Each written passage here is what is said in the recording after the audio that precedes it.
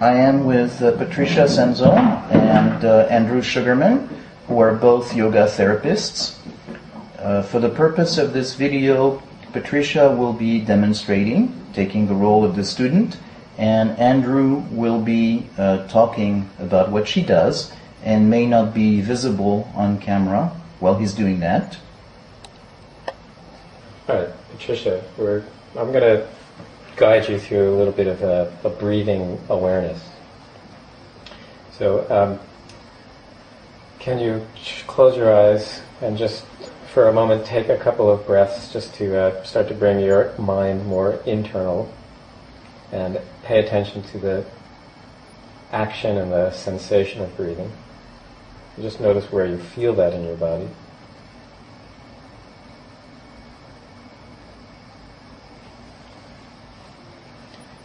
And have an overall intention of slowing your breathing down.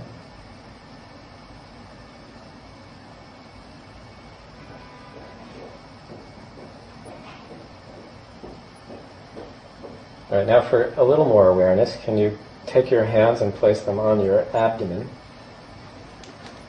And the next couple of breaths have the intention of filling that area where your hands are touching.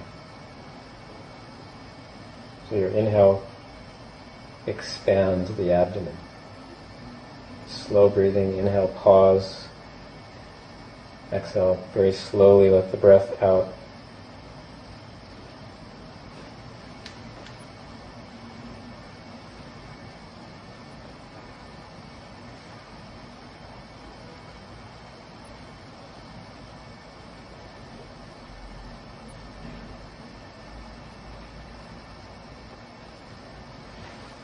And then I'd like to move your hands and your awareness up into the upper part of your rib cage. So can you move your hands a little bit further to the sides? Good. And now the next couple of breaths, just have the intention of expanding the rib cage, feeling it in your palms as you inhale. Pause for a moment after the inhale and then slowly let the exhale go.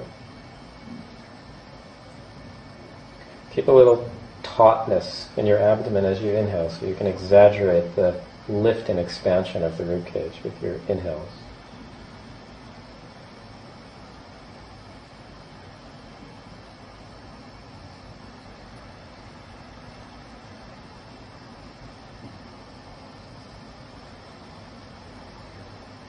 Okay, now let your arms relax just onto your lap and continue to take some deep breaths that intentionally expand the rib cage and then the abdomen. So the breath goes all the way down to the pelvis, and then exhale, slowly let the breath out. So Andrew, as we were watching Patricia, it was a little bit like watching paint dry. Not much was happening. So from your own experience, could you tell us what was actually happening? Yeah, I was walking her through an exercise that was effectively a meditative practice. And the definition of meditation in this case is just concentrating on something. So the breathing was kind of an anchor point, something to gather her awareness and her attention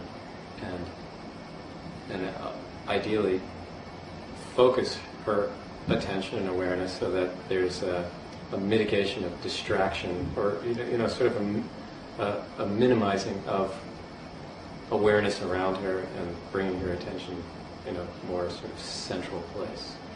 And the breathing was just the object of focus to do that.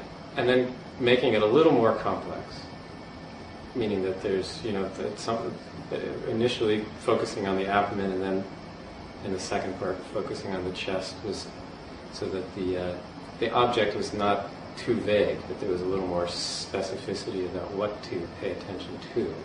So there's a little more effort involved in controlling it, and ideally a little that amount of effort would be more containing of the attention. And then there is something second which might be visible and maybe not in that shot, where there's also some biomechanical biomechanical process happening in the breathing, where you may have been able to see a little bit of expansion of the rib cage in the second part.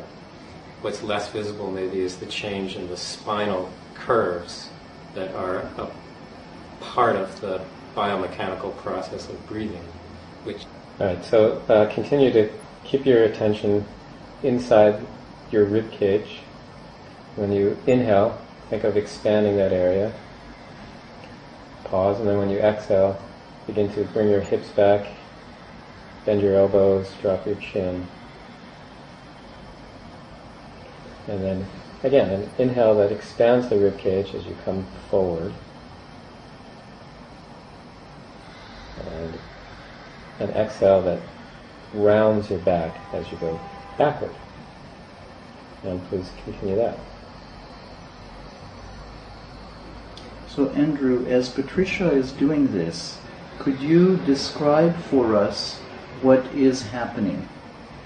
Okay, so in addition to sort of the sequence that we've been building, where we demonstrated an internal process that's not so easy to see, what's more visible here is that the part that you really can't see is that on an inhale, there is a flattening of the upper back. And so we've used this posture to demonstrate that the breath is doing that. But with this posture, she's magnifying or exaggerating that process, that biomechanical process. So there's a natural biomechanical process of the breath, and what this posture is doing is helping her feel more how it's affecting her body. It's actually working with that process. It's kind of following the natural physics of breathing, and there's going to be a difference for everybody doing this, because the shape of everybody's spine, in a very general way, is the same, but more specifically, is not the same if you were to compare bodies. So, here's an example of why, as a yoga therapist, you work with people individually, is because a one instruction broadcast to a group of people it's not specific enough for each individual to find how the differences in their structure translate to how they would think about a movement like this differently. So it may be a little hard to point this out in a video, but just suffice to say that everybody has a different structure. So the general idea that's universal is there's a flattening of the upper back with inhale, and this posture is meant to work with that process. And then, again, just to reiterate that everybody's body being slightly different would work with that. And then the second part to it is that on the exhale, there's a slightly natural flattening of the lower part of the spine on an exhale. So that's what That's what we're observing right now. Okay, great. So Patricia, what was it like for you from the inside to do this? Again, it's a very internal experience because your eyes are closed and you're just becoming very aware of your body, and you're just feeling those articulations of the spine. Like when you're inhaling, you're feeling your upper thoracic flatten, and on the exhale, you're pulling your lower abdominals in and you're feeling the flattening of the lower back. So you're actually feeling that articulation along with the breath, and it's a very you have to stay very focused because it's very detailed. There's a lot of subtleties in the movement. So it's a very internal focus. So you're very intensely focused on what's happening. Yeah. So you have to be very engaged in what you're doing. It's not habitual. Even if you've done the posture many times, you have to really be present. Okay, so what I'd like you to do when you inhale is, again, expand the rib cage with your breathing. Use the same arm movement you did earlier, so you're enhancing that effect.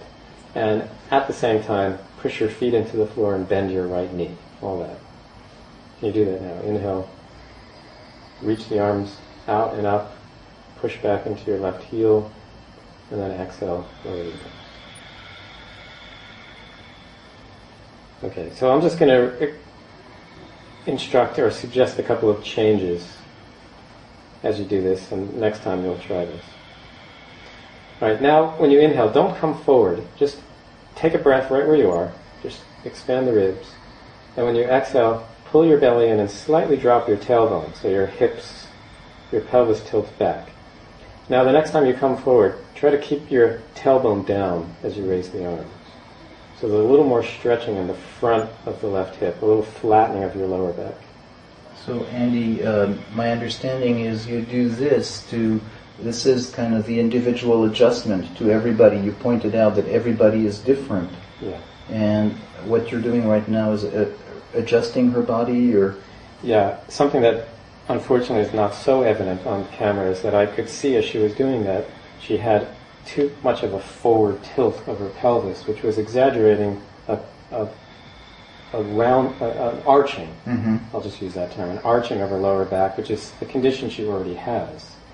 So in order for her to get more use, more effectiveness out of the posture, she needed to make this slight adjustment, or that was my assessment. Okay. She needed to make that slight adjustment so that she's getting a better, sort of better alignment of the joints around the hip. Okay, so that's part of the practice itself, is you pay attention to these minute little details and adjust them either physically by being next to her or in the description as you did right now.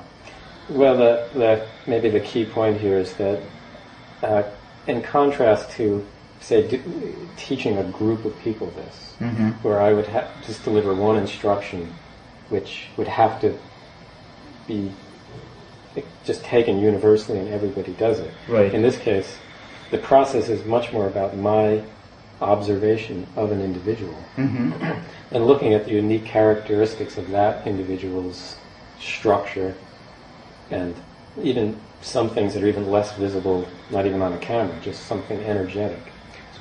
So Andy, do you want to say a little bit more about the process of what's happening while you're teaching? Yeah, sure. There was this demonstration was just showing something about me suggesting a change in the way that Patricia was doing that posture. And actually it was significant that I didn't have to physically touch her. It may be with some people that I might have to in order, different people accept information differently. But the point of it was that the way that I was suggesting the change was verbal, so that it was that through a process of awareness, she's making a change in her body. Now, the point about me as a teacher, that's just about how I communicate the change. But an important point there is that in contrast to teaching yoga, where you're just broadcasting some general information to a group where everybody is doing the same thing, my primary activity while I'm teaching is an acute observation of an individual, and it needs to be one person, so that for me there's no distraction. I'm really focusing on the subtleties of that individual's structure, and even things that are less visible, like sort of something that's a little hard to describe. It's kind of like the degree to which I can see that their mind is present in the process, and something about if there's a resistance to it or if there's a real full engagement. So there is the person, the student is in mindfulness, but you are also very much in mindfulness to be very focused on what's happening in every little detail. Right, very much in contrast to teaching a room full of people. Right. Where there's really fragmented awareness, where I'm trying to see something, like an insect's eye. I'm trying to see all those things. So what's happening is a sense of really the mindfulness and resonating and being very present and focused. Yeah, that's very much the process for me, so that I'm as receptive as I can be to all of the layers of subtlety about gross structure and more subtle things that are a little harder to see and describe, so that I can, however I communicate it, either verbally or if somebody needs a demonstration or needs to be touched. The point is that my attention is very acute and focused on that one individual. Okay. Patricia, as you were going through this, what was it like for you? What was the experience? You have to be extremely focused. I was just listening to Andy's words. I felt very connected to him through the words and through the breath. It made me feel very, I was very aware of my body, very aware of my breath, very, very aware that I was very focused. So I just forgot about anything that was going on around me, and I became very inward.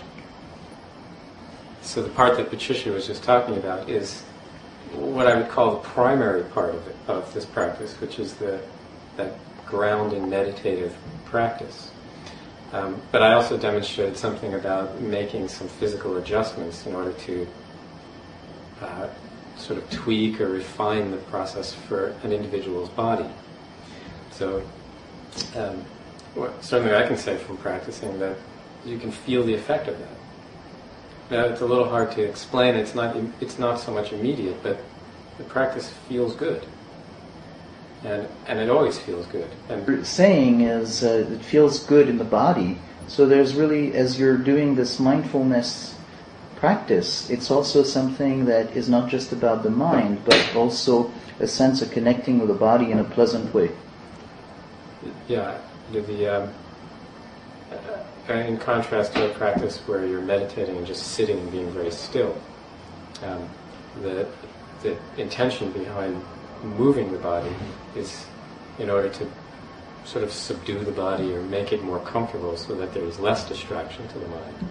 So we're, in this case, basically using the body as a way of stilling the mind, but also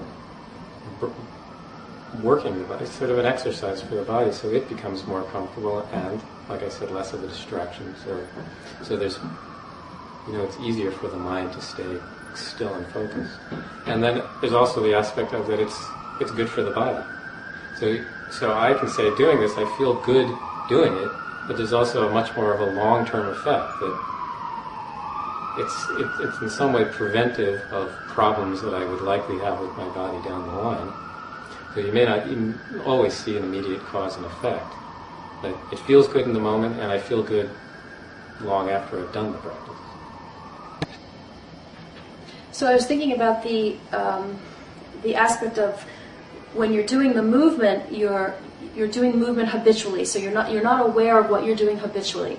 And then as the teacher is correcting you and adjusting you verbally, and you make those corrections in your body, you become so aware of your habits, of the movements that you do habitually without even thinking. So when I was in Virabhadrasana, and my spine, my lower back is very lordotic, when I move into a position, I move with a very curved lower back. And then when Andy said, feel your tailbone move down, it was such a good feeling to. And we're not aware of our, just like in therapy, right? We're not aware of our habitual thinking patterns. So we have a coach or a therapist who makes us aware about how we think, and they help us to think differently. But you can't change something that you're not aware of. So like a therapist, or you're making the person first aware, and then when they become aware, then they can change it. And then when they change it, it's like, oh, that feels good. This recording is part of the podcast at pausefully.com.